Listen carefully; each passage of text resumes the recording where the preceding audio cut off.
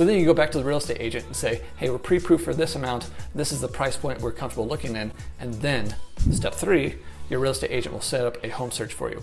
Now I like to look at this as a partnership because obviously nowadays with Redfin and Zillow, there's some great home search websites out there, and so you're more than likely as the consumer, as the buyer, looking on those sites.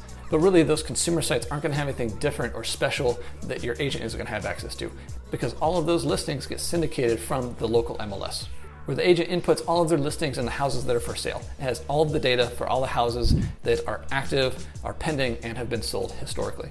And then all the websites out there get syndicated to from the MLS. So I like to tell my clients that you can feel free to look on Zillow or Redfin.